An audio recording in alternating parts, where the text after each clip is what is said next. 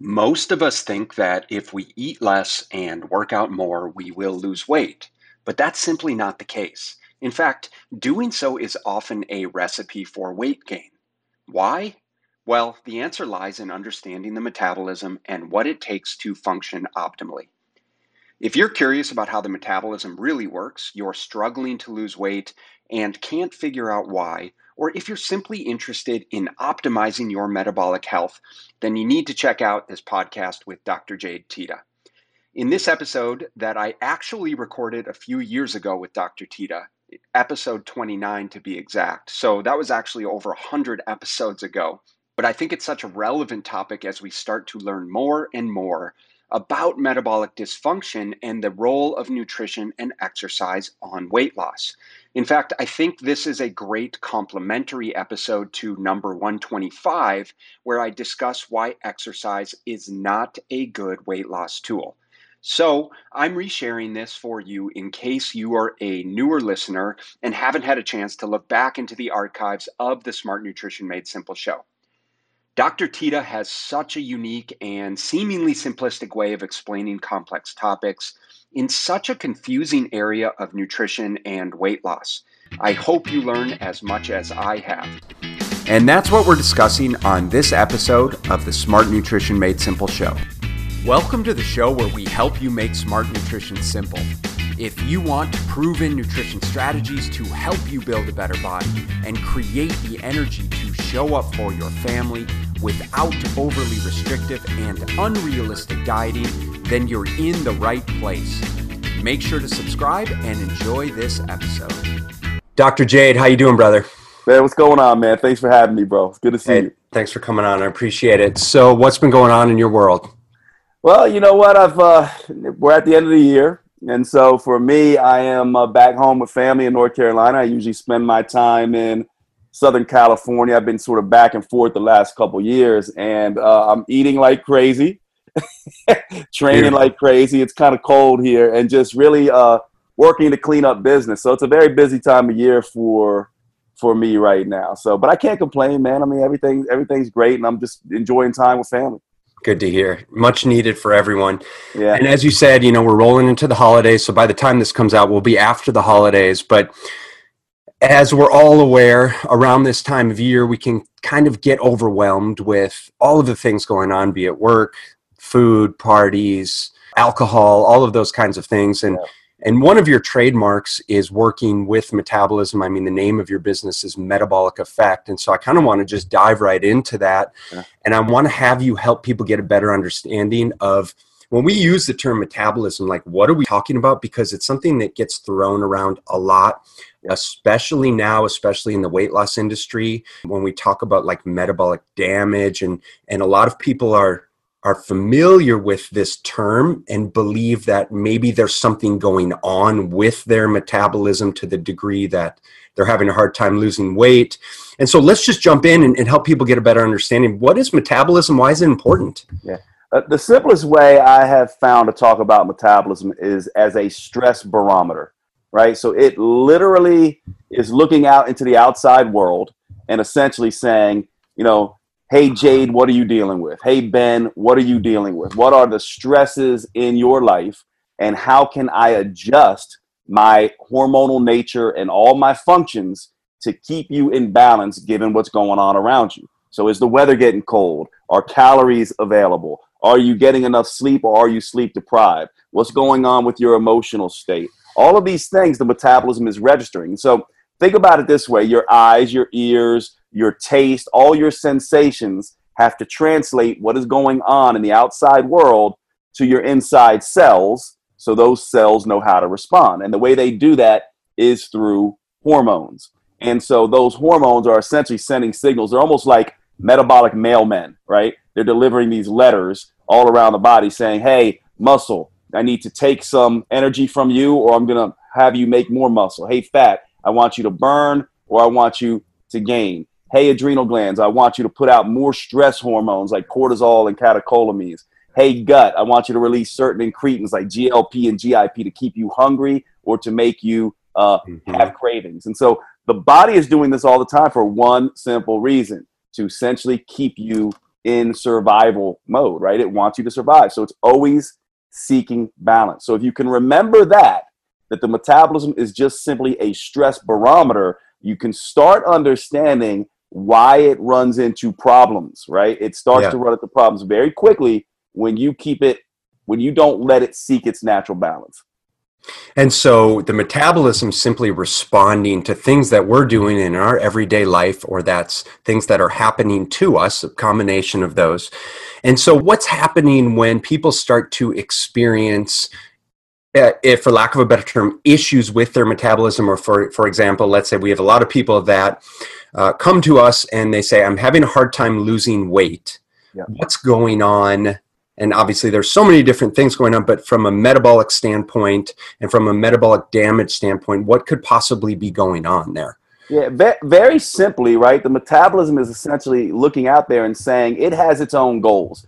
Like, it doesn't give a damn whether you, Ben, or me, Jade, are like, I want to look good in a bathing suit, or I got a high school reunion I want to, get ready Right. for. It doesn't care about our vanity concerns. It's just essentially saying, you give me the right inputs, and if I feel stable and balanced, I will do the things that I'm going to do. And so, for example, if you create a calorie deficit, right? There's two things required for weight loss.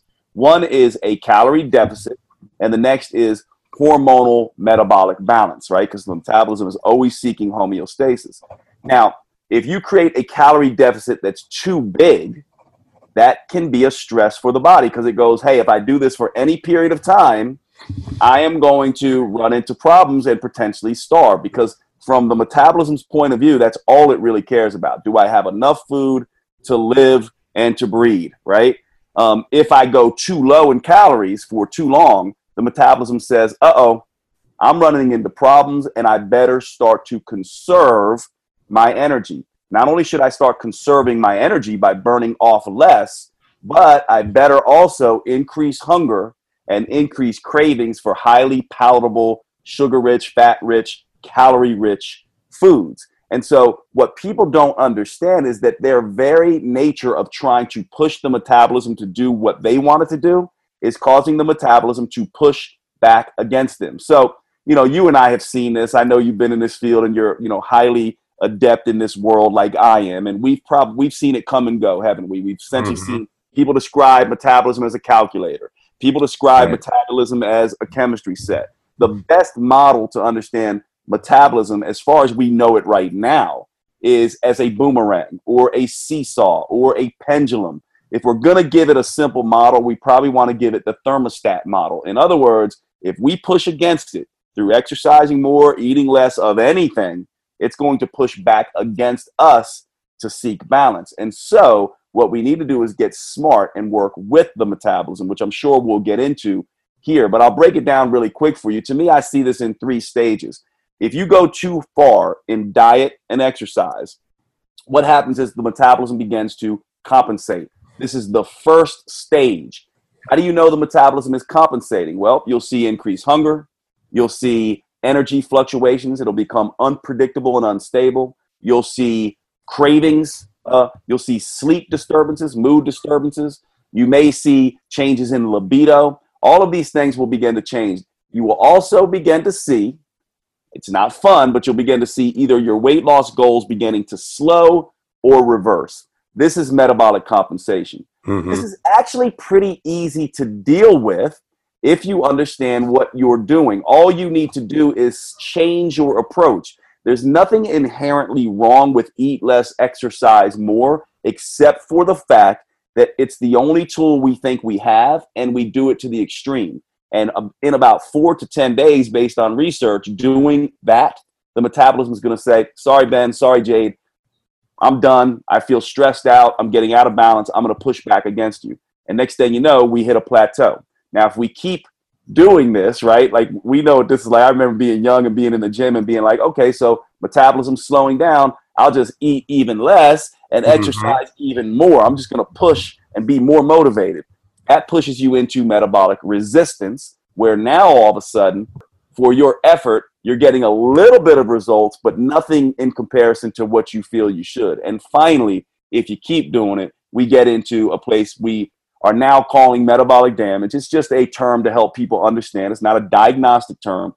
But metabolic damage essentially just means that you've done this so much that now all of a sudden you're running into digestive issues. That protein shake that used to not bother you is now giving you gas and bloating. You are now having insomnia. You are now having no libido, or if you're a woman, you're losing menstruation. If you're a man, you're beginning to have mood issues and feel either depressed or anxious. You may even get diagnosed, maybe not, with hypothyroid or Hashimoto's thyroiditis or some other condition, irritable bowel syndrome or something like that.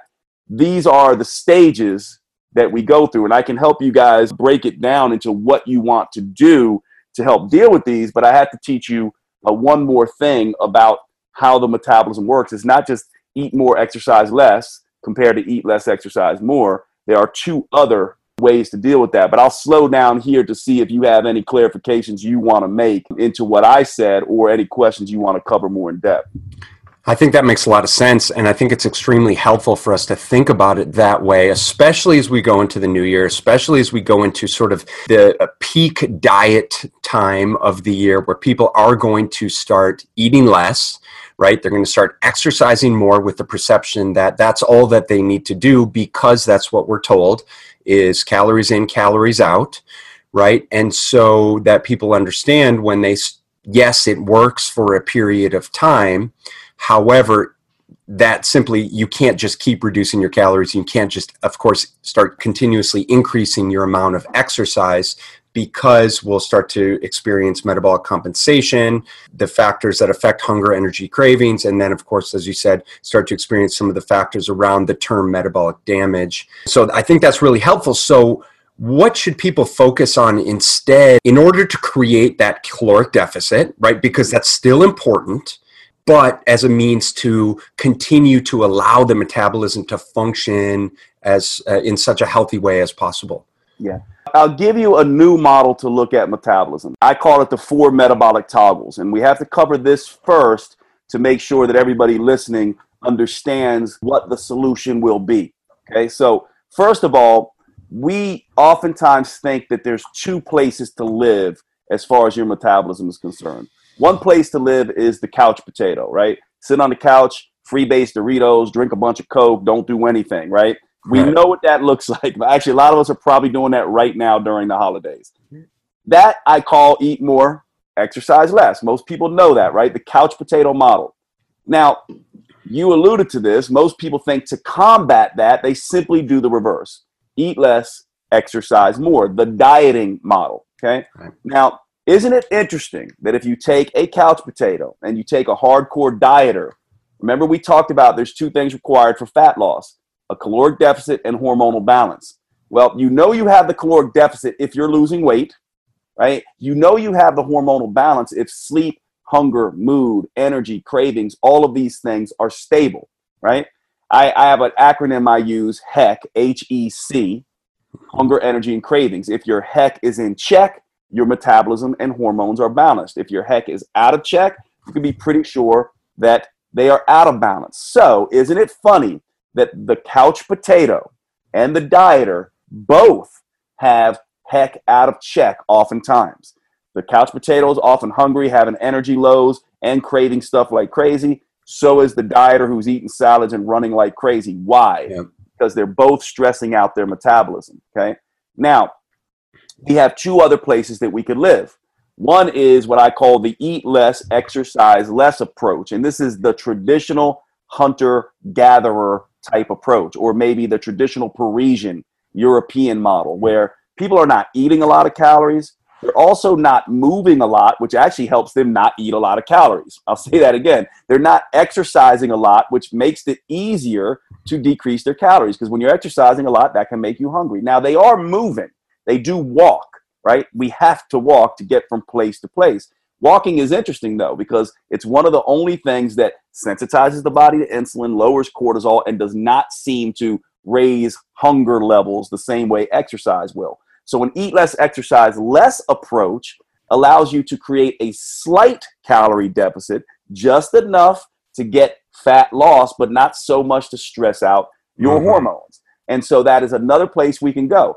We also can go to the eat more, exercise more approach, which is probably something that you and I, Ben, lean towards, right? This is the athlete approach, right? This is like, okay, I'm going to eat a little bit more, and I'm also going to exercise a little bit more. And by the way, when I'm exercising a lot more, that makes me want to eat a lot more.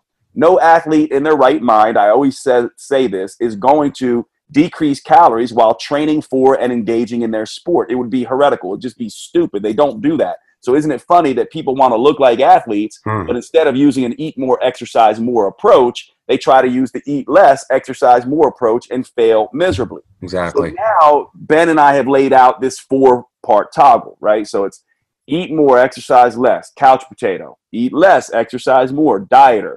Eat less, exercise less, traditional hunter-gatherer. Eat more, exercise more, modern-day athlete. The modern-day athlete and the traditional hunter-gatherer, these approaches can create a deficit that is more gentle and less stressful. Now, I don't know how many people are watching this in video or if this is just audio, but what I'm doing with my hands is I'm going to show a spread. So right here, this high part of my left hand and my right hand is basically wide. There's a wide gap there. That calorie deficit is stressful for the metabolism. This one is not, right? It's far less. So in other words, if we create a calorie deficit of 800 calories to 1,000 calories a day, the metabolism is going to register that. If we create one that is 200, 300 calories per day, maybe less so. So what I'm saying is the eat less, exercise less, eat more, exercise more is more stable for the body. None of these are inherently bad though, right? They can be used. Right now, I'm in holiday mode. I'm in eat more, exercise less mode over the holidays. That is not a problem for me because most of the time I'm spending time in either EL or EM. And so it's actually beneficial for my metabolism because it's only going to last 4 to 10 days and in an otherwise balanced metabolic state. Sometimes I go on vacation and I fast a little bit and I hike and I bike and I do all this kind of stuff, and that puts me in an eat less, exercise more state. But I'm only on vacation for 4 to 10 days, so I never reach compensation. I live in these other two states most of the time. And so when you understand this sort of 4-part metabolic framework, now you can understand that if you're in metabolic compensation, that typically probably means that you are staying in eat less, exercise more too long. In order to combat that, all you need to do is move into another toggle. You can move into eat more, exercise less. Some people do this with refeeds. Yep. Or you can go into eat less, exercise less, or eat more, exercise more. And this will usually get the metabolism responding again. Now, if you're in metabolic resistance, right, now you're probably going to want to toggle back and forth between EM and EL. Stay in EL for a little bit, switch it up, go to EM, going back and forth. If you ever get to metabolic damage, your only option really is EL for a period of time until the metabolism starts responding again. But now we have far more tools. I know you're familiar with these concepts, but I just want to make sure that the listeners, does that make sense, or is there any clarification we need to make? I think it makes a lot of sense. I think that for our listeners, they're pretty smart in terms of, we've talked about kind of intermittent fasting, we've talked about caloric deficits, we've talked about over-exercising and what it can do to metabolism. And so just helping people understand the eat more, exercise more, eat less, exercise less, and that it's okay to have periods where you're basically just chilling out. And if it's a day where you're just not moving very much, for a lot of people that have, office desk jobs, then it's going to be a day, and maybe they're not going to be exercising, the understanding like, okay, you probably should keep your calories relatively low on that given day. But then maybe it's like Friday, Saturday, Sunday, they're weekend warriors and they love to go hiking and biking and start doing a lot of exercise or structured workouts. Then it's like, okay, well, you should ramp up your calories. And just the nature of working through those two frameworks is going to be what's going to help them ultimately create a caloric deficit, assuming that weight loss is a goal, but also do it without negatively affecting their metabolic output. Yeah. And you said it perfectly, right? Because I would say, people oftentimes go, but Jade, there are people who can live and eat less, exercise more, and see results. Truth of the matter is, most of those people, I don't even think they exist. What happens is those individuals are more living in either an EL-EL or an EM-EM state. You and I have been doing this a while, both of us. I'm sure that we do this naturally. So it's not, some people are going to listen to this, and if they're savvy, they're going to be like, yeah, I do this naturally. And just like you said, exactly. It's no like earth-shattering thing here that we've come up with. It's simply to say, if you look at what people do naturally who are successful, they typically naturally do this. On the days they're training hard, they eat and fuel that workout. On the days they're chilling, they typically don't eat, right? And you can do that in many different ways. You described it as sort of the weekend warrior who eats more and trains more on the weekend, and then during the week sort of chills out, maybe does some intermittent fasting, stuff like that, doesn't do a whole lot. You also can do a 2-week on, 2-week off type approach. You're going to be in EL-EL for 2 weeks. You're going to be in EM-EM for 2 weeks. I like to do this with the seasons. So I'm coming into winter. I'm probably going to start doing a keto type approach and an intermittent fasting approach because it's a really nice type of EL-EL approach. When I'm doing keto and doing a lot of intermittent fasting, I don't have the same amount of energy that I would otherwise to be doing high intensity workouts, right? And be doing all that kind of stuff. I stick to mainly traditional lifting, lots of walking, that kind of stuff. And by the way, hunter-gatherers, right? Think about it. As humans, during the winter, we typically entered an EL-EL state.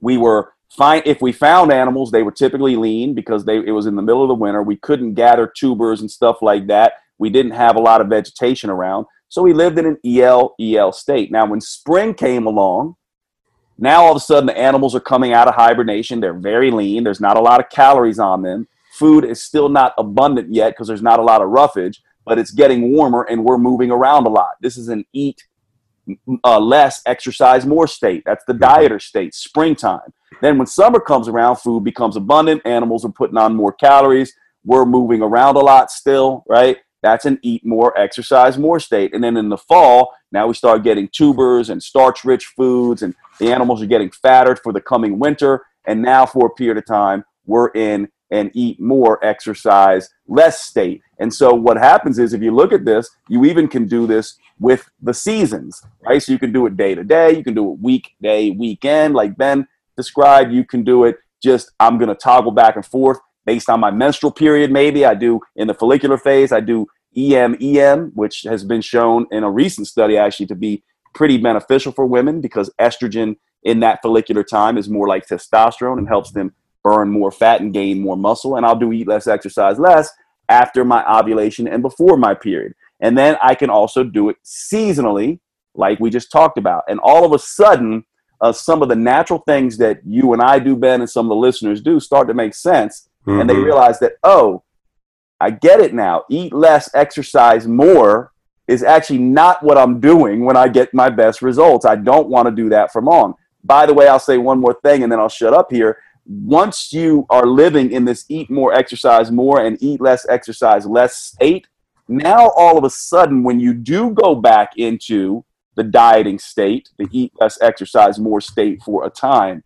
man, it works great, right? Because you're only doing it, your metabolism is healthy, flexible. You're only going to be doing it for a couple weeks maybe, and all of a sudden you can get amazing results from that, just like you used to back when you were young, before you did damage to your metabolism. Yeah, that's really helpful. A few points of clarification for the females listening. The follicular phase is the first 2 weeks. Correct me if I'm wrong, but the first 2 weeks of their menstrual cycle. Yes. First day of bleeding, right? Yeah. Starts day 1 and then up to 14 days. For the typical menstrual cycle, which women will tell you, there is no such thing as a typical menstrual cycle. It's all, it's not 28 days. It varies from woman to woman. But from menses, first day of bleeding, to ovulation, this is the follicular phase where the follicle that holds the egg is developing. That's why they call it the follicular phase. This is a time of low progesterone. A lot of people don't know this, but women in the follicular phase have the same amount of progesterone roughly in their bloodstream as a man does. Mm-hmm. And so estrogen is rising, progesterone is low. Estrogen in women is really interesting because it is a global fat burner. It also has some muscle building effects like testosterone. However, it does have an effect where it causes you to store fat in particular areas. This is what gives women that beautiful hourglass shape we all love. Butt, hips, thighs, breast. That's where estrogen tends to slow fat release, but it is a global fat burner. Then after ovulation, you move into the luteal phase, because when that follicle pops and releases that egg, you form what's called the corpus luteum, which becomes the source of progesterone. And that's how this other phase gets its name. The luteal phase is a time where estrogen is still high, but progesterone dominates. So they're both high. And this is a time where you're a little bit more insulin resistant, and you're not as able to, sort of handle stress the same way you may have been, or you're not getting the same benefits from estrogen because progesterone opposes it. So this is a time to chill out a little bit. Menses, when estrogen and progesterone abruptly fall off, remember, as a woman, you have receptors for estrogen all over the body, including in the brain. And so brain chemicals like GABA, serotonin, and dopamine will change right around menses. This can cause cravings, irritability, this kind of stuff. There are a few things you can do. Cocoa is one very cool thing that you can do. Cocoa powder, not chocolate, because you don't want the sugar and the fat in there, but you can do cocoa powder and water, which contains anandamide, which is a cannabinoid that can help GABA-like interactions. You have phenylethylamine, which is a dopamine precursor. You have preformed serotonin in cocoa powder. So it's a very good brain stabilizer, which may be one of the reasons, we don't know because I don't think this has been studied, but it may actually be one of the reasons women tend to crave chocolate during the menstrual period more so than any other times. So that's one clinical pearl that I can give you in that regard. Obviously, men don't go through this hormonal change month to month. So if they're going to cycle it, they can just do it how they see fit. 1 month in EL, 1 month in EM, 1 week, 1 week, 2 weeks, 2 weeks. But for women who are menstruating, they may want to use this to their advantage. Perfect. Yeah. And that segues perfectly into, I wanted to mention carb cycling, because you're talking about just basically, we're looking at just ways to affect our caloric intake and our energy output. And so intuitively, calorie cycling or carb cycling, if you will, any way to modulate your calories like that, and exercise could be a good tool to utilize, and why it's effective based on your eat more, exercise more, eat less, exercise less model. Is that correct? That's absolutely correct. And you bring up a really astute point, because obviously carbs get such a bad rap. They're actually my favorite macronutrient because of their power to move the metabolism in different directions. Cut carbs, you move the metabolism more than you otherwise could. Add a high carbohydrate meal, you move metabolism. Time your carbs around weight training, you move your metabolism. So to me, people need to get way more savvy about their carbohydrates. And I know you are, but other people tend to be like, I'm either going to go low or increase my carbs. Well, it's really about, carb type, carb amount, and carb timing. Right. Yes. And so you really want to be working with these types of things. So if you're in an EL state, then your carb type is going to be mainly vegetables and low sugar fruits. If you're in an EM state, your carb types may be including some starchy types of foods. I would want them there. Right. And you probably would too. Yep. Also, if carb timing, have your vegetables anytime during the day, but have your starches either before and or after in this workout window, right? Maybe an hour before and, up to 2 hours after, although that window's been shown to be much bigger than we think it is. But these things can be highly valuable. So if you're really going to be savvy here, it is absolutely silly in my mind to forego carbohydrates when they can be so useful, more useful probably than any other macronutrient in their ability to help you multitask, which is something the metabolism is not great at, meaning burn some fat and gain muscle at the same time. Perfect. And again, a perfect segue into diving into this, what most people get in trouble with, which is eat less, exercise more. And so you've seen plenty of clients throughout your time that are coming into you saying, I have this body fat that will not budge, right? Around the stomach, around the butt, around the thighs. And I'm exercising hours upon hours. I'm barely eating anything. I won't touch a carb if my life depended on it. And I think this is giving so much insight to people into why food's okay, why eating more food than what you're used to may be okay and necessary, and why carbohydrates are certainly necessary. But how do we get someone to start to walk back out of that situation that they're in, give them the permission to eat more food and potentially exercise less if they're experiencing metabolic resistance? Mhm. But almost more importantly, because you've talked about ways to do that, but almost more importantly is like, what should they expect to see as progress? Because invariably, this is something that's very scary for them to experience, is they come to you saying, well, I don't know what to do. I'm at my wit's end. I'm not losing weight. I feel like I'm, doing everything in my power, not eating anything, over exercising. And the last thing that people want to see is the scale to tip the opposite direction, which could potentially happen if they start eating more food. How do you give people permission to do that? Help them understand that it's okay and necessary, and sort of what do we look for when we start to walk back that track? Yeah. Well, let's remind people two things. What is required for fat loss? Number one, a calorie deficit. Number two, hormonal balance. You know you're in a calorie deficit if you're losing weight. You know you have hormonal balance if hunger, energy, cravings, heck is in check. Now, heck is sort of a euphemistic term for all biofeedback, right? For all situations. So hunger, energy, and cravings are the most important ones, but sleep, mood, or other, digestion, libido, exercise performance, exercise recovery, all of that kind of stuff. So the first thing that we want to do if we are stuck is we want to get heck in check first. That is the first thing. Mm-hmm. Heck has to be in check first. And during that process of heck getting in check, you do this enough times, some people are going to gain weight in the short period. But as long as their heck is moving to be in check, this is a very positive thing. I also want to make one other clarification here that I know but the listeners may not know. The biggest reason why people come in and say, I'm doing all the right things and not seeing results is because they don't know what the right things are. They think the right things are diet and exercise. There are 4 components that you really need to understand for metabolism. I call it the 4 M's of metabolism. It's mindset, mindfulness, mindful living. It's movement, right? And I'm doing this with my hands because I see it as a pyramid. At the base of the pyramid is mindfulness and mindful living. One step up on the pyramid is then movement. Up from there is meals. And at the top of the pyramid is metabolics. And by metabolics, I mean all the things that move the metabolism. This would be exercise, supplements, drugs, that kind of thing. Most people think it's just meals and metabolics, meals and metabolics, meals and metabolics. And they don't even realize there are 2 things that are way more important than meals and metabolics, which is mindfulness and movement. Now, what do I mean by mindfulness? I mean rest-based living. I mean all the things that take stress off the stress barometer, right?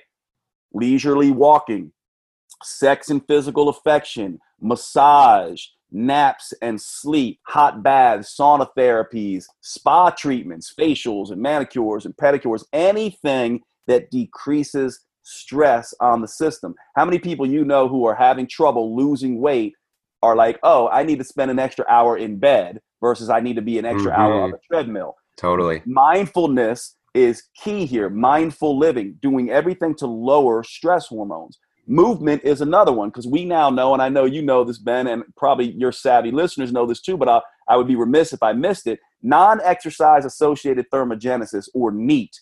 Now we know that the metabolism, the most changeable part of the metabolism is this NEAT component. So people who aren't familiar with this term, this just means activities of daily living, gardening, walking to the mailbox, doing laundry, taking walks, shoveling snow. All of these things are the most important aspects of metabolism. As a matter of fact, we now know through research, if you take someone who sits all day in a cubicle, then goes to CrossFit and does a 30-minute high-intensity workout, then goes home and sits on the couch, they will fare worse in probably health and even weight loss than someone who's up and moving all day long, but does not go do any intense exercise, which tells you movement and exercise need to be considered 2 different things. So this hypothetical person who's telling me and you, I'm doing everything right, and they're just looking at meals and metabolics, and are missing mindfulness and movement, they have to get that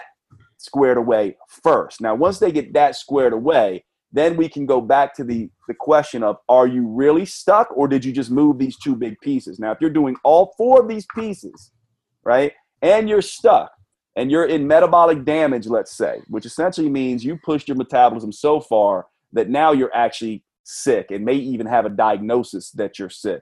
You got no choice but to do eat less, exercise less, which is a lot of movement, very little intense exercise, and a very sparse diet. How will you know you'll start seeing results? I'll tell you exactly what's going to happen. You are going to gain weight at first. You'll know you're making progress when heck starts getting back in check.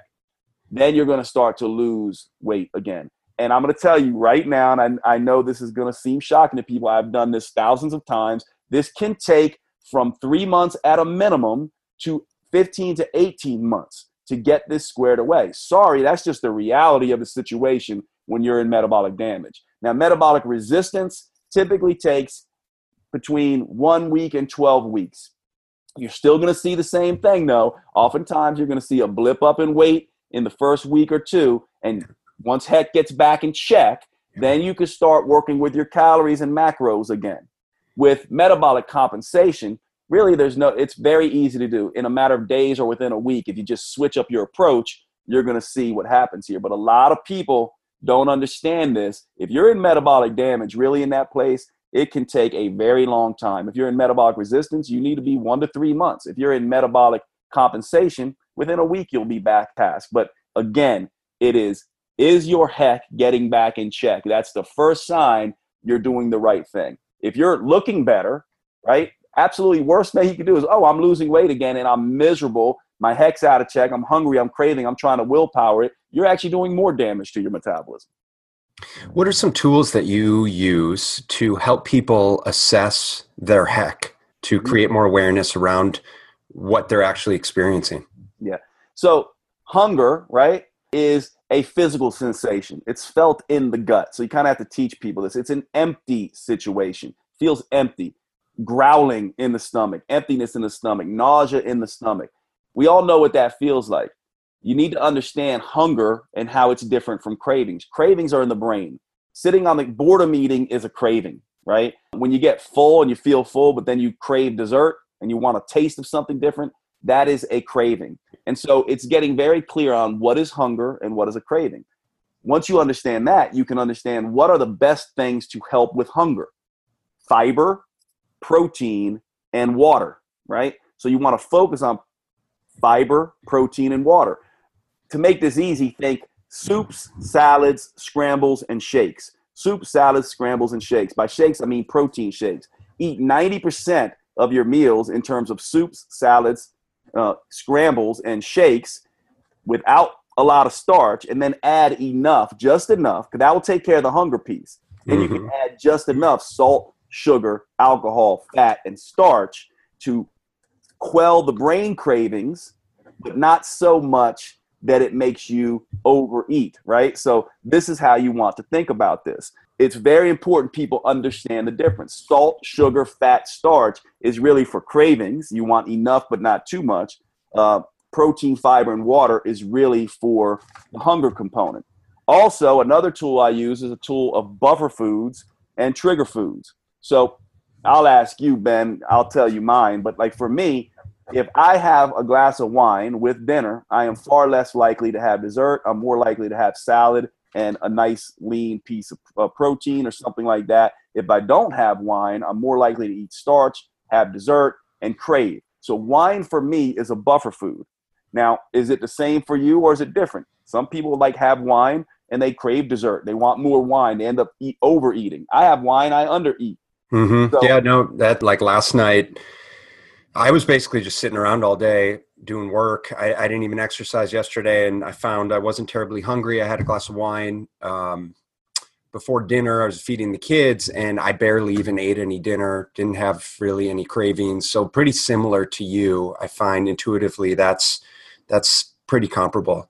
Yeah. So, and we all know, right? I know some people listening to this are like, are you crazy? If I had wine, I'd end up drinking a whole bottle. I'd want dessert. I'd start craving sweets, etc. So for you and I, we know that wine is a buffer food for us. For other people, they need to understand wine's a trigger food for them. For me, peanut butter is a trigger food for me. I take 1 spoonful of peanut butter during the day. and I will end up eating that whole thing of peanut butter that day.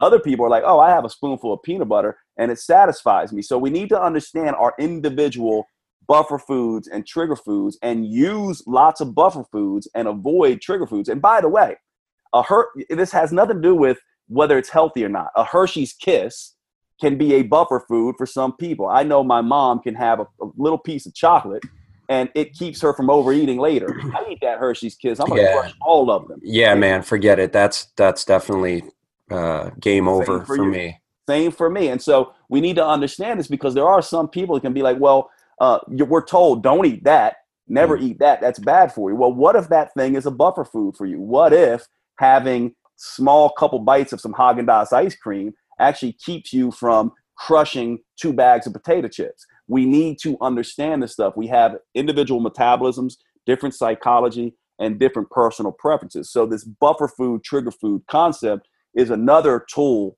that I use. And a final one I'll give you guys is understanding preloads, which is sort of another sort of buffer food, trigger food concept. So for example, let's say when I get ready to go over to my mother's and father's for our Friday night Italian dinners, because now I'm home in Winston-Salem, we do these big Italian dinners and people just eat like crazy. When I know that's going to happen, what I do is typically fast all day, which could, for me, end up making me eat 4,000 calories in one sitting. So fasting can be good or bad for people. If you fast and then you can eat normally, that's fantastic, right? But if you fast and as a result of fasting, you eat a whole cheesecake later, that's not good. We now live in an environment where we can consume, anyone who's been to the Cheesecake Factory knows this, you can consume 4,000 or 5,000 calories in a sitting when you only need 2,000 calories for the day. So you have to be careful that fasting triggers that. But if you use preloads, especially protein preloads, a protein shake drink taken 30 minutes before you go to dinner, you will actually get maybe 200 calories from that protein shake, and it causes you to eat 800 to 1,000 calories less at dinner as a result of it. And so that is the kind of thinking that we want to do when we're thinking about keeping heck in check, and preloads can do that. The final thing I'll say here is, let's say you do overeat, right? Let's say because we're all going to have those times. Well, then weight training and it becomes the dominant form of exercise that you want to do, because even if you are in a calorie excess, you don't necessarily have to be storing fat. You could be building muscle. So do some exercise that forces the body to say, oh, I could use those extra calories Jade and Ben ate at Thanksgiving dinner or Christmas dinner and use it for repair, recovery, and adaptation from my workouts, which is why weightlifting becomes another great tool. So understand the difference between hunger and cravings, understand buffer and trigger food concepts, use preloads, and then if you do really mess up, right, then understand that's when you don't want to go do a 5K that day. You want to go lift some heavy weights, do some squats and deadlifts and stuff like that to drive those extra calories into muscle gain rather than fat gain.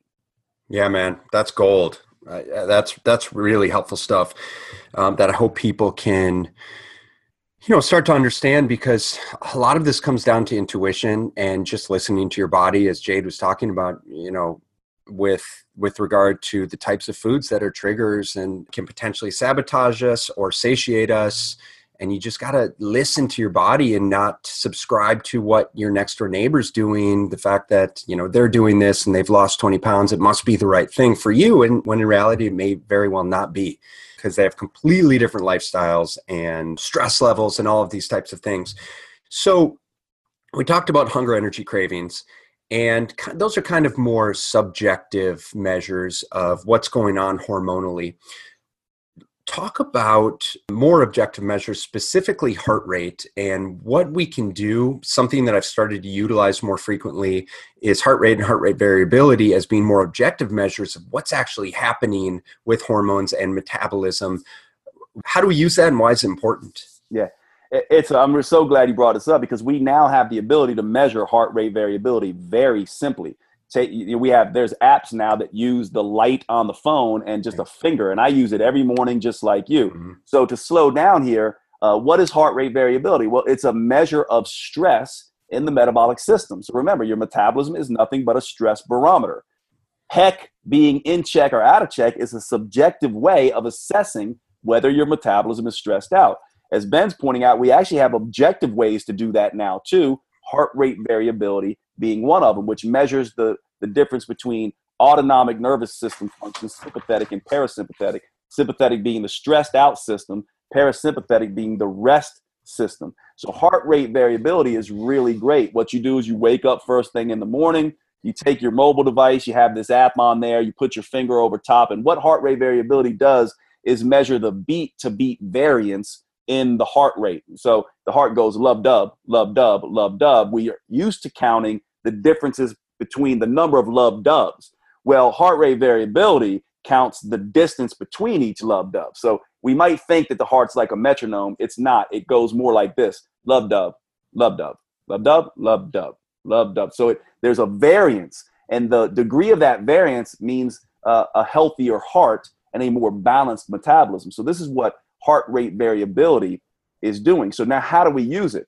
Once you start understanding when the heart rate variability spikes and when it lowers, which spiking on these things is a bad thing, and actually moving either direction too far. So you have a zone of healthy heart rate variability. Drop below that, it can throw you off.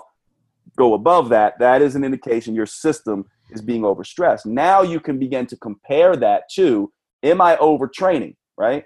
I don't know. My hex seems, maybe it's in check, maybe not. I'm getting good results. What's my heart rate variability doing? Is it out of range? And this would begin to teach you how to structure your exercise. I look at it like this with exercise, by the way. I give myself red days, yellow days, and green days. Green days are super intense. I'm ready to go, man. And this is when my heck is in check. I'm feeling high energy, and my heart rate variability is typically pretty good. Yellow days is where I spend 80% of my training time, which is my heck is sort of like this. I don't have as much energy as I would like. I'm not going to use super intense weights. I'm kind of going to go through the motions. I'm just going to get in the gym. And then red days are like, I got to take off because my heck is out of check. I'm feeling exhausted, and or my heart rate variability is gone. Most people try to do, right, just like they try to go between a couch potato and a dieter, they do the same thing with training. They're either green or red, which is why me and my friends always laugh that our workout sessions are 1 day on, 1 month off, because we train so hard on that one day, we end up taking a whole month off because we beat the hell out of ourselves. So what happens is, if you're one of these people who does 1 week on and then ends up taking 3 weeks off, understand that's because that 1 week you went on was way too stressful for your metabolism. So start breaking it down. 80-20 rule is my rule. 80% of the time I'm yellow. 10% of the time I am hardcore intense. 10% of the time I'm off, right? Yeah. And so this is how I look at this, and heart rate variability can help you. Heck and heart rate variability together is the best way to do this. And heart rate, you can also use this during your workout if you want. Just a trick here, the degree to which your heart rate will recover, heart rate recovery. If you do a high bout of exercise, right? Let's say me and Ben are both right next to each other doing intervals on the treadmill or something, and we both do a minute hard, and then we measure our heart rate and we see how fast it falls in that minute of rest. So we're going 1 minute on, 1 minute off. Let's say that both of ours drop 20 beats, which is what you should be. It should be 20 beats in a minute at least for a healthy heart. So we start out, Ben's drops 20, mine drops 20. We do another, we rest for a minute, we do another minute. Ben's drops 20, I drop 20. We do another minute. Now all of a sudden, I drop 10, Ben drops 20. Me dropping 10 is telling me that my system is already getting overly stressed, that the sympathetic parasympathetic balance is tilting in the negative direction. So I could cut my workout short at that time and start easing up on my intervals, or decrease my workout volume, whereas Ben could keep going. So I use this for people who are in metabolic damage. When they start to add exercise back, I teach them heart rate recovery method so they don't overdo it. So these are some tools that people can use. This has been a relatively new light bulb for me, because as of late, I found myself, because it's a new tool that I've started to use, but what I was noticing over the past several months was basically come Monday, I crush myself, right? Monday, crush myself. Tuesday, let's say hard leg workout. Monday, hard upper body training session. Tuesday, Wednesday would be like an off or like just a low intensity cardio day. And then I would find that basically I was still crushed Thursday, Friday, Saturday. And so I think this is really relevant for people, but especially trainers, because there's a lot of trainers listening that work with clients and whose clients experience similar type of things. Is it's not all about just beating them down every single session. In fact, we really need to be cognizant of actually what's going on with our clients, regardless of what they tell us, regardless of how they tell us they're feeling, because there's so many clients that are just type A, like, I'll do whatever you tell me, robots, and we'll go along with it when we're really not doing them any justice. I like giving people permission to take yellow and red days, and like, look, if you get, now there's days where I get to the gym and I kind of give myself the opportunity to get warmed up. And if I'm just not feeling it, like normally spend 5 minutes or so warming up, and usually I start to switch on and I'm good to go. But there's certain days where you're just not feeling it, and giving yourself the permission to just say, you know what, I'm going to go. Yeah.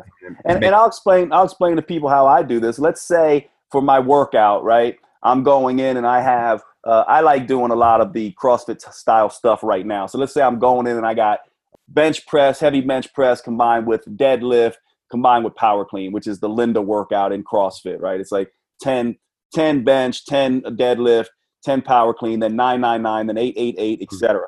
And there's a certain amount of weight, heavy weights. Well, let's say that I'm beat. Let's say my heart rate variability and my HEC are out of check and I'm just tired. Then what I'm going to do is that exact same workout with the weights cut in half. And I'm going to slow way freaking down and go very slow through the workout. And sometimes I'll literally do baby weights, pink dumbbell weights, the same movements though, just breathe, etc. I'll give you guys one other hint here too.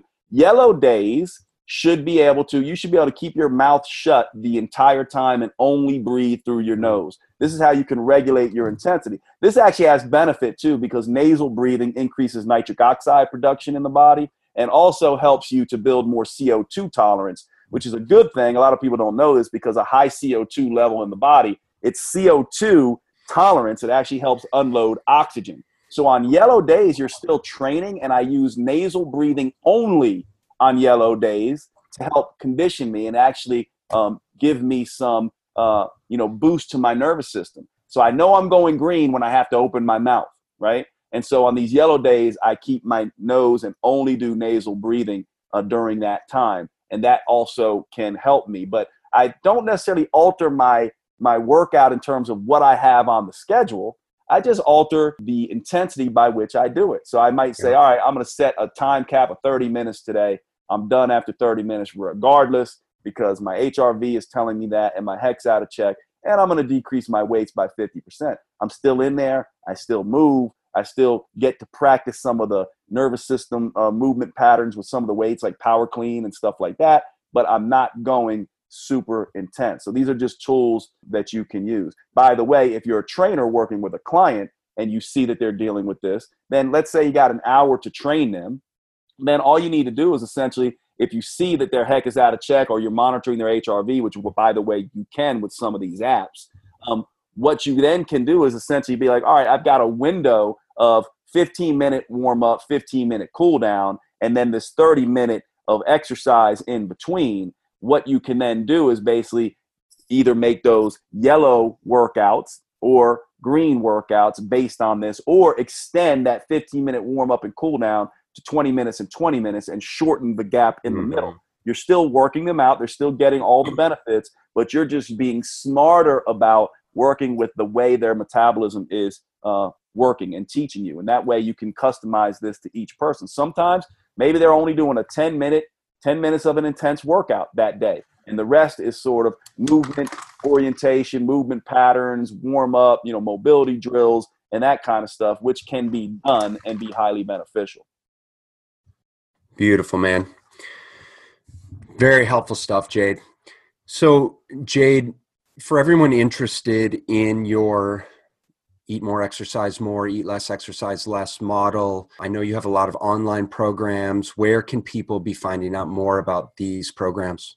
Yeah, that particular, if you want to get more in depth with that particular concept, I have a book called Lose Weight Here, terrible name, but if you ever get into the publishing world, you guys know I didn't control that. That wouldn't have been my first choice, but it goes through that. You also could check out my blog at metaboliceffect.com. But the best place to find me, and if you want to ask me questions directly, it's easy for me to interact with people on Instagram, where I know a lot of people are spending their time right now, at Jade Teta on Instagram, and my blog, metaboliceffect.com, as well as my book, Lose Weight Here. It's probably where you'll want to look. I also have a website, jadeteta.com, but like, honestly, those of you guys who really want to get to know my work, probably the best place to follow me is Instagram. You'll get a good sense of all my areas of expertise. It's awesome, man. Real quick, what are the next steps for you with your jadeteta.com? Well, it's interesting, man. I'm glad you're asking that, because I have gotten to the point where metabolism work. I love it. I'll keep doing it.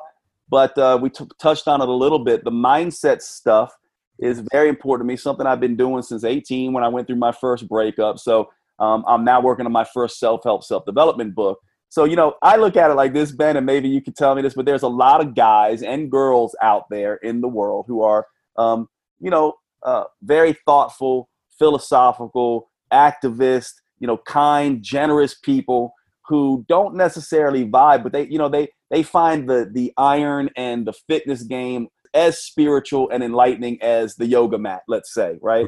I like both. I'm a fitness eclectic, but I fall squarely in that thing. And I think there's a place there that as spiritual and enlightening as the yoga mat, let's say, right? I like both. I'm a fitness eclectic, but I fall squarely in that thing. And I think there's a place there that is a nice niche that I'd like to talk about. So my moniker, a lot of people call me the meathead philosopher. I do a lot of philosophy and self-help and self-development. And that's where I've been headed in the previous years. I won't move away from fitness and metabolism because, like you, just love it. It's my game. I've been doing it for so long. But I really like touching deeply into why the hell we're all doing this stuff in the first place, right? We got to have meaning and purpose in our lives. You're a teacher. I'm a teacher. Part of the reason we're even here talking is because this is part of our meaning and what you and I want to put out as our legacy in the world. And I think a lot of people are, especially in this game, actually, a lot of people who just chase vanity concerns and things like that, part of the reasons they never feel fulfilled is because they are not actually creating meaning in their lives. You don't find meaning, you create meaning, and they're not able to do it. And I'm teaching a lot more of that. I'm finding a lot of love as I've had success in business and business coaching and all that kind of stuff. I'm doing more of that kind of stuff. That's great to hear. And that's definitely something that I'm becoming increasingly interested in. And, the more time you spend around people, the longer you're in this industry, the more you realize that it's less and less about, and I talk about this plenty on the show, but the more you realize it's less and less about the actual exercise and eating. And it's more and more about our belief system and emotional trauma and all of these things that happen and we experience throughout our lives. That is, why we're the way that we are and why we seemingly want the things that we want. And so I think that mindset is really a huge step in breaking through for a lot of people their weight loss barriers. Yeah, and I'll say this to kind of wrap up, and it kind of speaks to what you're saying. But imagine all of us fitness people. Imagine we go in to a workout. It's a crazy kick-ass workout. And we walk out of that workout and we say, I'm never doing that workout again. Matter of fact, I'm never going to do that exercise again. And we stay away from it. This is what psychologically people do. They go through divorce. They have upset. They have childhood trauma. They have all these things. And they go, I'm never doing that workout again. When in reality, the pain is the path. This is a very stoic philosophy. The obstacle is the way. The pain is the path.